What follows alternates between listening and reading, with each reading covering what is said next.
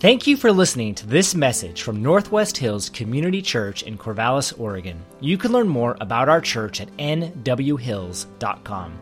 Today, Pastor Josh Karstensen is continuing a series on what it looks like to belong at Northwest Hills, where the second ask is to live like Jesus, which we do through practicing spiritual disciplines. These are important because to live like Jesus, we need to do what Jesus did in order to bear good fruit. After the message, pick one of the 9 spiritual disciplines you can focus on for the rest of the month. Now, here's today's message. Yeah, last week we started a newer series. You can see it right here. This is our heartbeat. We're talking about the primary asks of what it means to belong to this church, what it means to be a part of this church. And I would say that the ask, the invitation, is for those of you who have been part of our church for a very long time. I'd say the invitation is for those of you who are checking out our church for the first time. And if you're kind of trying to figure out what does my faith journey look like, or again, you've been a committed believer for a while, these asks are literally the steps of kind of what it means to be a follower of Jesus and a part of this church. And so I think it's a really good thing every few years to really kind of take a step back and say, what are we all about as a church? What does it look like to belong here, to really be a part of the things that we're about? Because I said it last week, but every church is a little bit different. We all do things a little bit differently, and we have a little different vision and a little different mission. Well, we all have the same mission, but we have a different way of accomplishing these things. And so we're kind of taking each week, looking at each of our major asks. And last week we started and we talked about committing to Sundays. If you missed last week, you really should go back and listen to last week. That's kind of a joke, I guess. I don't know. It's kind of fun. But it's important that we belong to a regular gathering. We talked about how people have been doing this since Exodus chapter 24, that God says, I want you to gather together, and I want you to open up my word. I want you to read truth, and then we apply truth to our lives. And when you gather around one another, you are gathering in a very unique way. You're gathering in my presence with my people. And again, God's been doing this for a while. It started in the tabernacle. Well, it started in Eden, but then it kind of reestablished itself in the tabernacle, in the temple, and with Christ and Christ in us. And that encouragement for us to weekly gather, to dwell with him, to love one another, encourage one another, and to obey. And that's what we do when we gather as a whole here. I said this last week that in this series, I'm not primarily talking about an apologetic for why you should believe God exists. You know, if you're trying to figure out if you believe that, it's a very important question to figure out. And I would encourage you, come talk to me, talk to the person who brought you to church, talk to anyone who's helping anywhere. They would love to talk to you about why you ought to believe in the God of the Bible, why Jesus really is the answer for the deepest longings of your soul. But I'm not primarily trying to give an argument this series about why you should believe as much as I am trying to say this is what it looks like to be a part of things around here. Again, starting with the idea that we commit to Sundays. That was our first ask. And then today we're going to look at what does it look like to be a people who practice the spiritual disciplines. And today I'm going to kind of do what I would call a shallow dive in the disciplines, but a deeper dive into why we do the disciplines and how they fit into the grand scheme of what we're all about here. And it has everything to do with the follow-up of obedience to this weekly gathering. If you remember last week, I gave a quote from Justin Martyr in the 2nd century, and he wrote this, I'm going to read it again, about this weekly gathering and the activities that follow this gathering. He said this, he said, on the day called Sunday, all who live in the cities or in the country gather together in one place, and the memoirs of the apostles or the writings of the prophets are read as long as time permits. Then when the reader has ceased, the president verbally instructs and exhorts to the imitation of these good things. Then we all rise together and we pray. We gather, we open up God's word, which is what we're about to do, and then we try to live out God's word in our life. And so today we're going to kind of drill down on what does it mean to live that out and how can we set our lives up so that we will live out God's word. So if you got a Bible, I'm going to ask that you would open it. We're going to stand, and we're going to be in John 14. I I should have thought this through. It's going to be a little bit different than normal. I'm reading from 4 different places. So you can choose one. Here you go. You pick and choose. We're going to go John 14, James 1, Luke 6, or 1 John 5. You can follow along in one of those. And I'm going to ask that we'd stand. I'm going to go through. I'm going to read them all. If you're super Christian, you can follow along. Good luck. John 14, starting in verse 15. I'm just going to rail through some of these. If you love me, you will keep my commandments. That's John 14:15. James 1:22. Be doers of the word and not hearers only, deceiving yourselves. For if anyone is a hearer of the word and not a doer, he is like a man who looks intently at his natural face in a mirror. For he looks at himself and goes away and at once forgets what he was like. But the one who looks into the perfect law, the law of liberty, and perseveres, being no hearer who forgets, but a doer who acts, he will be blessed in his doing. Luke 6:46. Why do you call me Lord, Lord, and do not do what I tell you? Everyone who comes to me and hears my words and does them, I will show you what he is like. Verse 48. He is like a man building a house who dug deep and laid a foundation on the rock. When a flood arose, the stream broke against that house and could not shake it because it had been built well. But the one who hears and does not do them is like a man who built a house on the ground without a foundation. When the stream broke against it, immediately it fell, and the ruin of that house was great. 1 John 5:3. For this is the love of God, that we keep his commandments, and his commandments are not burdensome. This is the word of the Lord. Thanks be to God. Grab a seat. Typically, we would kind of read through one passage of Scripture, but today we're kind of looking at a broader idea as we look at the spiritual disciplines. We kind of get the idea from these 4 verses that there is a pattern here that God says, if you love me, you will obey me.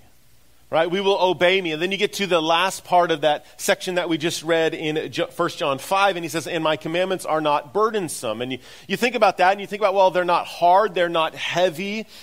But then if your experience is like mine, you think about a lot of the commandments and you go, well, I don't know, because sometimes they do seem pretty burdensome. They do seem pretty heavy. They seem hard to follow. Right? You think about some of the commandments that God instructs us in, and to be patient and to be kind and to love one another well and to not think of yourself more highly than you ought and to be generous and to be obedient to our parents and to have self-control. And all of these are not necessarily easy. But the scripture is very clear. If we don't obey, we're building our house without a foundation, and not if the flood comes, but when it comes, our house will be destroyed. Right? So what does it look like to be a people who hear God's word and obey it? And if this is so important, if this is so pivotal, how do we build into our lives a lifestyle that says, I'm going to hear every week and then I'm going to obey? Right, and there's kind of 2 major parts to hearing and obeying. There's the first part of hearing and obeying that says, I hear it and I believe it. Like, that's a major hurdle. We got to believe the words that we hear, and then for many of us in the room, we believe it, but we need to obey it. So we're going to talk about both of these issues today. What does it look like to be someone who hears God's word and then believes his word? And then what does it look like to believe God's word and then obey God's word? Both of these are important, and both of these are really crucial to this whole idea of hearing and obeying. So in order to do this, we're going to open up another passage of Scripture. Again, I don't typically jump around, but we're jumping around a bit today. So we're going to go Luke chapter 8, a very familiar passage to many, looking at what it means to hear God's word and how we respond to it. A, believing that this is God's word and that I ought to do something about this. And B, believing that word and what does it look like to respond. So this is a story where Jesus is telling his disciples, this is what the kingdom of God is like, and this is what it looks like to hear and obey me. And he gives an analogy of a farmer with seed. Again, a very familiar passage to many. And Jesus talks about scattering the seed in multiple different places, and he talks about 4 different places in particular. And we're going to look at the kind of follow through as Jesus is speaking to his disciples of what this certain parable means. And we're going to look at how this interacts to our response when we gather and we hear God's word. So we're going to pick it up in verse 11 of Luke chapter 8. I'm going to read all the way to verse 15. It says this is Jesus talking. He says, "Now the parable is this. The seed is the word of God. The ones along the path are those who have heard. Then the devil comes and takes away the word from their hearts so that they may not believe and be saved. And the ones on the rock are those who, when they hear the word, receive it with joy. Because these have no roots, they believe for a while, and in time of testing they fall away. And as for what fell among the thorns, they are those who hear, but as they go on their way, they are choked by the cares and riches and pleasures of life, and their fruit does not mature. And that is the good soil. Or as for that in the good soil, they are those who, hearing the word, hold it fast in an honest and good heart and bear fruit with patience." So we think about a gathering like this, and we think about any time that you hear God's word proclaimed, or any time you're confronted with the truth of God's word, there's kind of 4 different ways that people respond to the hearing of God's word. He talks about the first one. He says this is someone who ultimately hears the word and doesn't believe it. This is someone who says, you know what, I know that you think that this is from God, but I don't want anything to do with this. I don't believe it at all. I don't believe this is from God. And Jesus says that this is Satan taking this away and their mind not being able to believe what is true. I don't think it's a mistake that this is the first thing that Jesus says, the first seed that's cast out there, because many, many people in our world would see it like this. They would say, thank you for this word that you proclaimed or that I heard, but you know what, it's not for me. I don't believe it whatsoever. That's the first person, that's the first reaction. That's sometimes people in this room. You hear the word and you go, thanks preacher, thanks person who brought me, but no thanks for me. Then you see the second person. The second person, he says, is like a seed who's thrown into the rocks. In this area, what he's talking about is the soil was thin in a lot of places, and there's a lot of rock bed in the Middle East. And so a seed would get cast out and would sprout for just a little bit, but then immediately when its roots tried to go down, it would hit rock and it would ultimately die because it has no roots. This is someone who, when they come to church, when they hear God's word, they have kind of an emotional encounter. They have an exciting moment, and they get really excited about the idea of God. They get really excited about the idea of a church. And I see this all the time. I see someone coming in, and they say, man, I just finally found the church I've always wanted. I love it. And it almost seems like there's a direct correlation with people's immediate excitement with how quickly or their inability to return the next week. And we do this in life all the time. We get really excited about things. Right? Think about how often you have a good workout every once in a while and you're like, okay, I'm going to be someone who's committed. I'm going to do this all the time. Or, maybe you have an evening where instead of doing your normal routine of watching TV and surfing your phone, you pick up a book and you really like the experience. You're like, man, I'm going to be a reader from here on out. Every week I'm going to do this. Or maybe you sit your kids down after dinner and you're like, okay, I'm going to teach you math. I'm going to teach you how to read, and you have a really good session for about an hour, and afterwards you just feel like, I'm going to be the best dad ever every day after dinner. This is what I'm going to do with my kids. And man, you're looking at me like you have no idea what I'm talking about. Right? Like how often do we get excited about things that we do, and we like those things. We like the things. Maybe you're like, oh, my family never goes on vacation. You finally go on that good vacation. You're like, okay, every year we are going to go, and then every year comes and you kind of forget. And this is kind of the pattern of life. There's no roots, and we get excited about something, and then we just forget, and we just keep moving on with our life. And that's what Jesus says are some people who hear this word. They hear the word, they like what they hear, but they have no roots, so they don't last. Then you get the third person. This is the person who is thrown into the thorns. It says this, but as they go on their way, they're choked by the cares and riches and pleasures of life, and their fruit does not mature. This is people who like the idea of God, but the reality is they don't have an emotional high. They're just distracted by life. I want you to listen to these words from John Piper. He writes this in Hunger for God. These are powerful words. He says, the greatest enemy of hunger for God is not poison, but apple pie. It's not the banquet of the wicked that dulls our appetite for heaven, but endless nibbling at the table of the world. It's not the X-rated video, but the primetime dribble of triviality we drink in every night. For all the ill that Satan can do, when God describes what keeps us from the banquet table of his love, it is a piece of land, a yoke of oxen, and a wife. The greatest adversary to love to God is not his enemies, but his gifts. And the most deadly appetites are not for the poison of evil, but for the simple pleasures of earth. These are not evil in themselves. They are not vices. They are gifts of God. They are your basic meat and potatoes and coffee and gardening and reading and decorating and traveling and investing and TV watching and internet surfing and shopping and exercising and collecting and talking, and all of them can become deadly substitutes for God.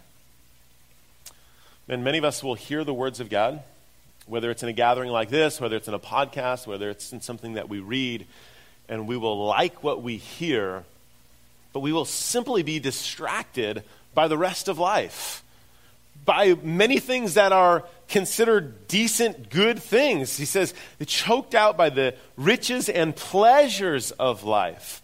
Like pleasures being good things, like maybe my family is just so important to me that I forget to give time to the Lord, or my friends, or my hobbies, or whatever these beautiful, good gifts are, that we get distracted and we forget to follow through and obey. Then we get to the last person, and ultimately this is the person who is the Christian. This is the person who hears and who follows and who believes and then also obeys.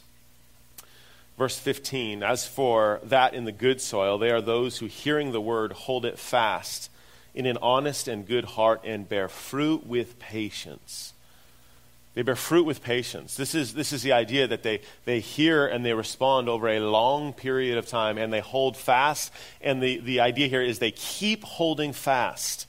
They keep holding fast to this word. They have roots. They're not distracted by the trivialities of this world, but we hold fast to this thing, and over time in patience we bear fruit. So the question is, how do we do this? How do we make sure that when we hear this, we're not distracted? How do we make sure that we truly do believe? How do we make sure that we obey?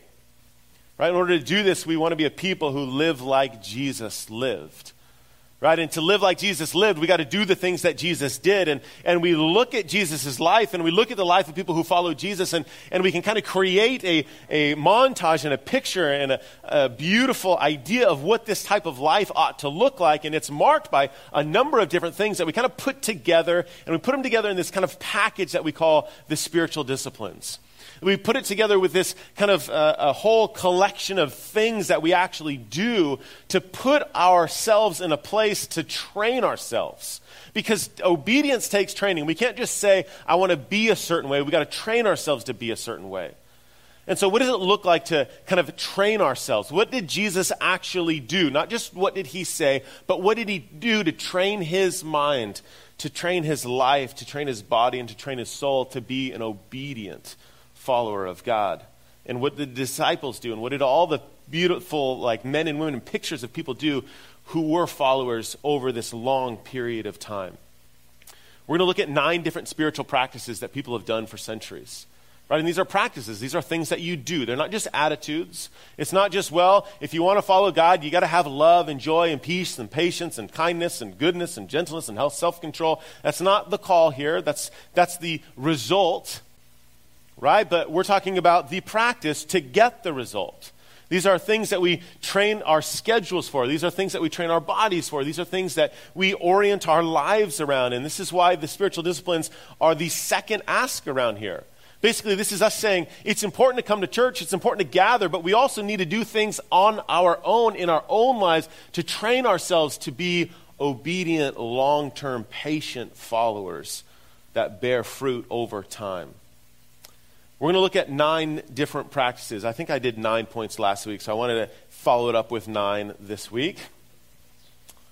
They're pretty straightforward. We're not going to do a deep dive into each one, but I'm just looking at these 9 different practices. Many of these will be familiar to many of you. The first one, in no particular order, is prayer. Right? And prayer is just the very idea of communicating with God, of talking with God, of building a relationship with God. And there's no particular posture that you can pray that is more effective than another. There's all kinds of different postures that are appropriate for prayer. right? We prayed multiple times in the service already. We had many people gathering before church praying in a large circle. After that, we had a bunch of different smaller teams break out. We had a kind of a youth team praying and a welcome team praying and the music team praying and different people praying. We can pray on our own. I was praying in my car on the way here. I was praying in my office by myself. Sometimes, like last night, I'm laying on my garage floor. It's carpeted. I'm laying on there next to my space heater just praying, begging God, do something in the hearts of our people that we would be obedient, long-term followers of you. Sometimes prayer is kind of a simple begging God to do something. Right? A couple weeks ago, Gary, our youth pastor, and I were goose hunting with another friend of ours, and we'd been hunting for a couple hours, and we were kind of chasing geese all over, and nothing was really landing in our decoys. And after a couple hours, I turned to Gary and I said, how lame is it that we have a pastor, a youth pastor, and a worship pastor here, and we haven't even prayed and asked God to give us some birds? So sure enough, we pray, and I kid you not, within minutes, we had thousands of geese upon us, literally. Not to say that that's how prayer always works. I pray all the time when I'm hunting, and very rarely, if not ever, does that happen. But it's an awareness that God is with us in these moments, right? Prayer is ultimately connecting us with the Father heart of God, right? And God is a good Father, a Father who, like any good father, wants to be with his children. Right? If you're a good father, it doesn't matter when and where. Like if your kids want to spend time with you, you want to spend time with your kids. If they say, hey, Dad, I want to go on a walk with you. Awesome. Dad, let's go to ice cream. Great. Dad, can I watch TV with you? Great. Dad, can we read? Right? If you're in my phase of life, like you're kind of tired of that sometimes. But as you get older, apparently that's like a really treasured, beautiful thing when your kids really want to spend time with you. Prayer is just that, spending time with God. Jesus does it. We see it 25 different times in his life where he is off praying to his Father. The second thing we're going to talk about is meditation, and we've talked about this before. This is just simply thinking deeply about God, right? Eastern meditation is emptying your mind of things, and Christian meditation is the idea of filling your mind with the things of Christ. And what I like to do very often is just kind of sit and listen to music. And when you think about Christian music, you think about filling your mind with the ideas of, this is who God is, this is his nature, this is being, and you just think through deeply, what is it like to think deeply about God?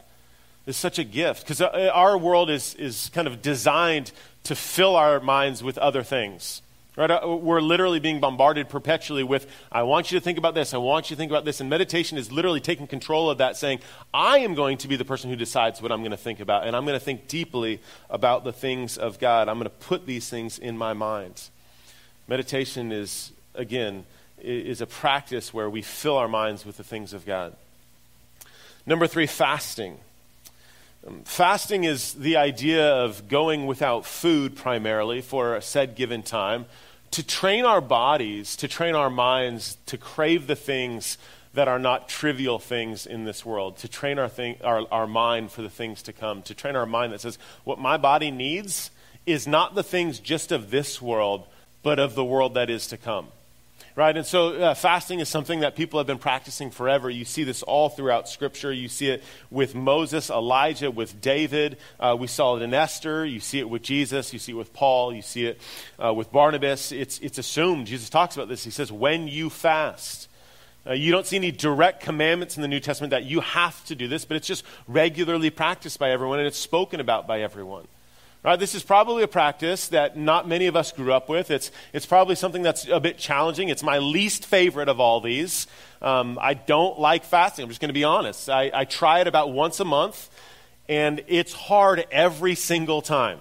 I've been doing this for 6 or 7 years pretty consistently now, and I hate it every single time. But what it does is it trains me not to have desires just for my earthly consumption, but to have a desire for God. And there's a lot of different ways you can fast, right? But primarily it's around food.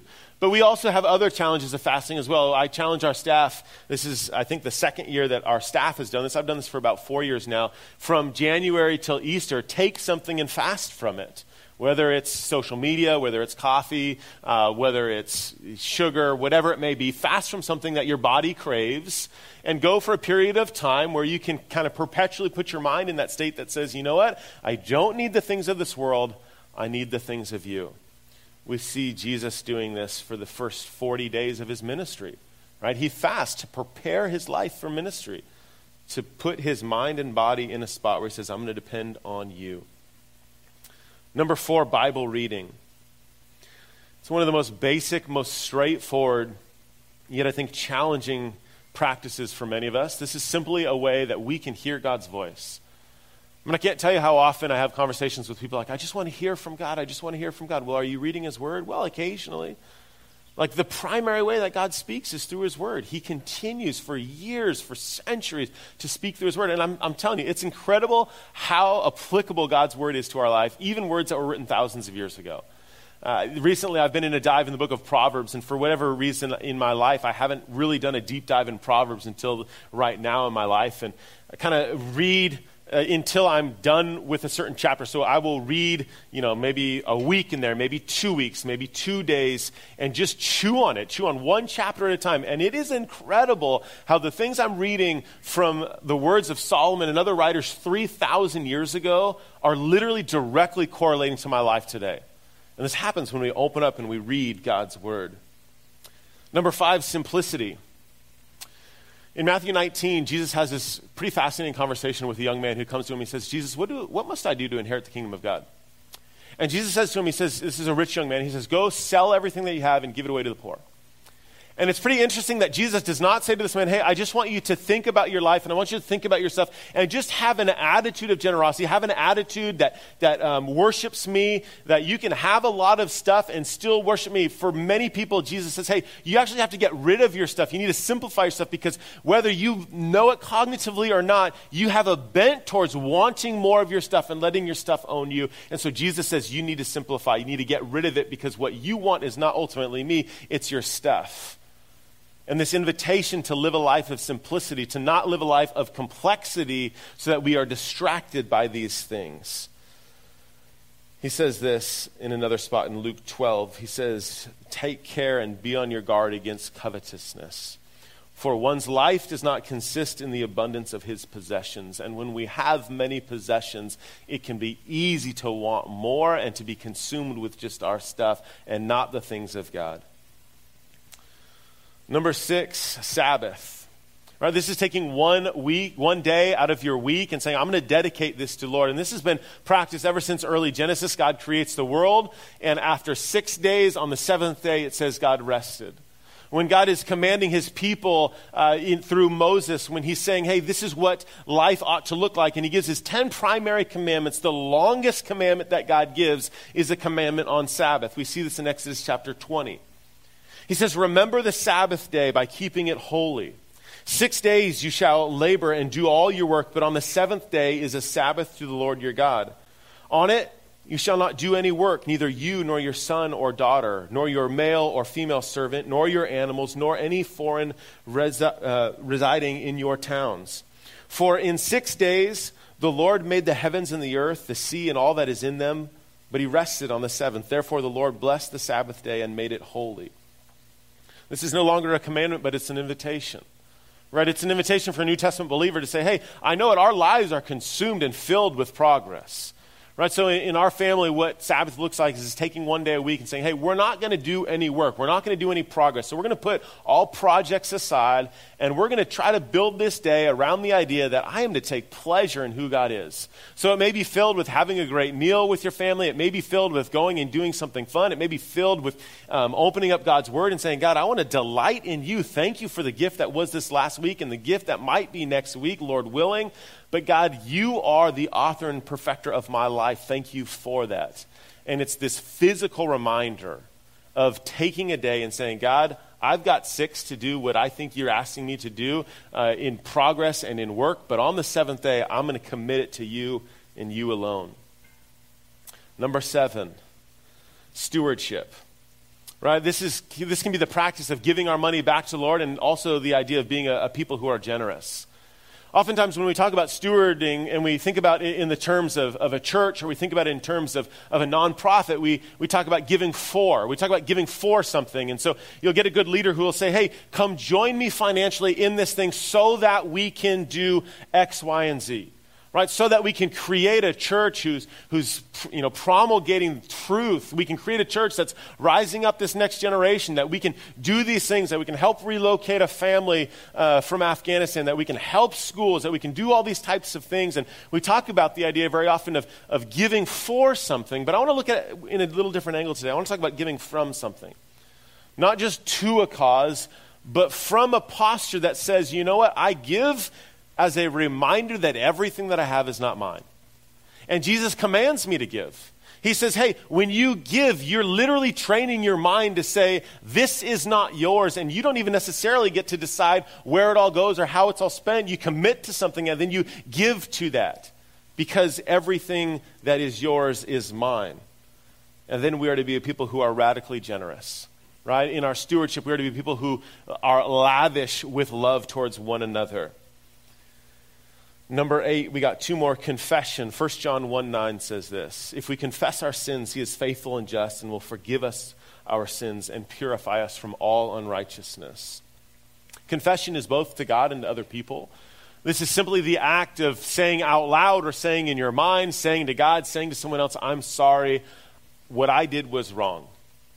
I was informed a couple weeks ago that I'm not very good at this, my wife tells me.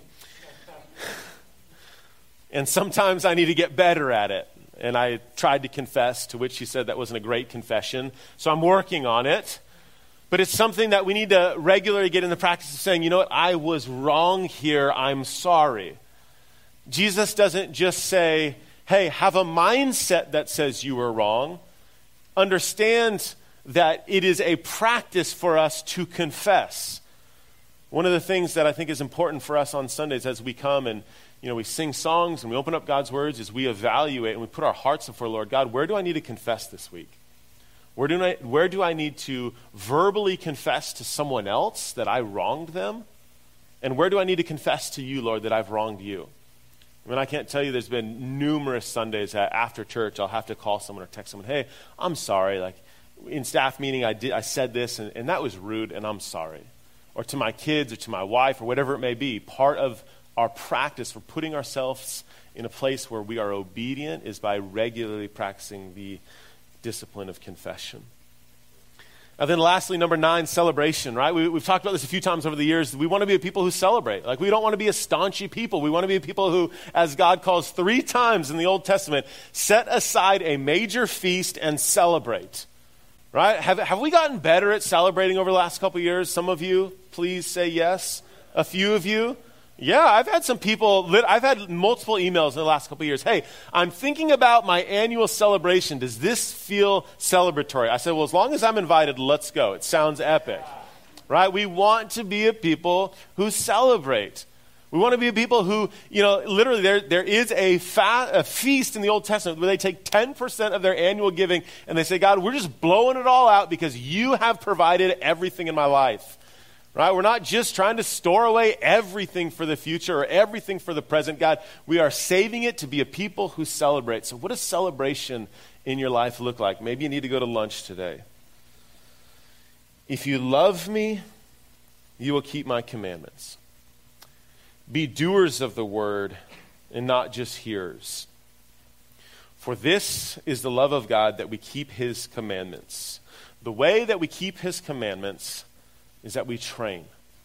And we train and we train and we practice and we practice, and eventually we train our hearts, we train our minds, we train our souls, and we train our bodies to be a people who are obedient. And I would say that the invitation for the disciplines is both for the believer and for the person who's seeking. And here's why. If you're not a believer and you're curious and you're trying to figure out what this God thing is all about, what a better place to put yourself in than saying, you know what, I'm going to commit my week to prayer. I'm going to commit my week to confession. I'm going to commit my week to having a Sabbath, to putting yourself near God and saying, God, show yourself to me. God will reveal himself to you. If you're doing your part, putting yourself next to him, asking him. And then for the believer, it goes without saying, the invitation for all of us is to train ourselves. And the way that we train ourselves is by being a people who commit to discipline. And to commit to discipline means we commit to doing specific things. And the invitation is that we are people who practice these disciplines. Pretty straightforward. yet harder than ever, I promise you, to be a people who regularly commit to these things is not a simple life, but it is a life worth living, and is a life that over time, as our text says, in patience will be a people who produce fruit. We hear every week and we hear your words, that we want to be people who obey them, and in order to obey them, we can't just have a fury of excitement, and we can't just, be all riled up for 1 week that, I'm going to do this. We need to commit to long-term, ongoing disciplines. Disciplines that train our minds, disciplines that train our souls, that we can be a people who, over a long period of time, can produce a fruit with patience. Lord, I thank you for giving a life that was an example to how we ought to do this. And Lord, I thank you that when we fail, you still love us and you are with us. We love you, Jesus. It's in your name we pray. Amen. Thanks for listening to today's teaching from Northwest Hills Community Church. We hope you find ways to apply the gospel to your life. And be sure to check out our website, nwhills.com, where you'll find ways to engage, including resources like our application questions. Thanks again for listening.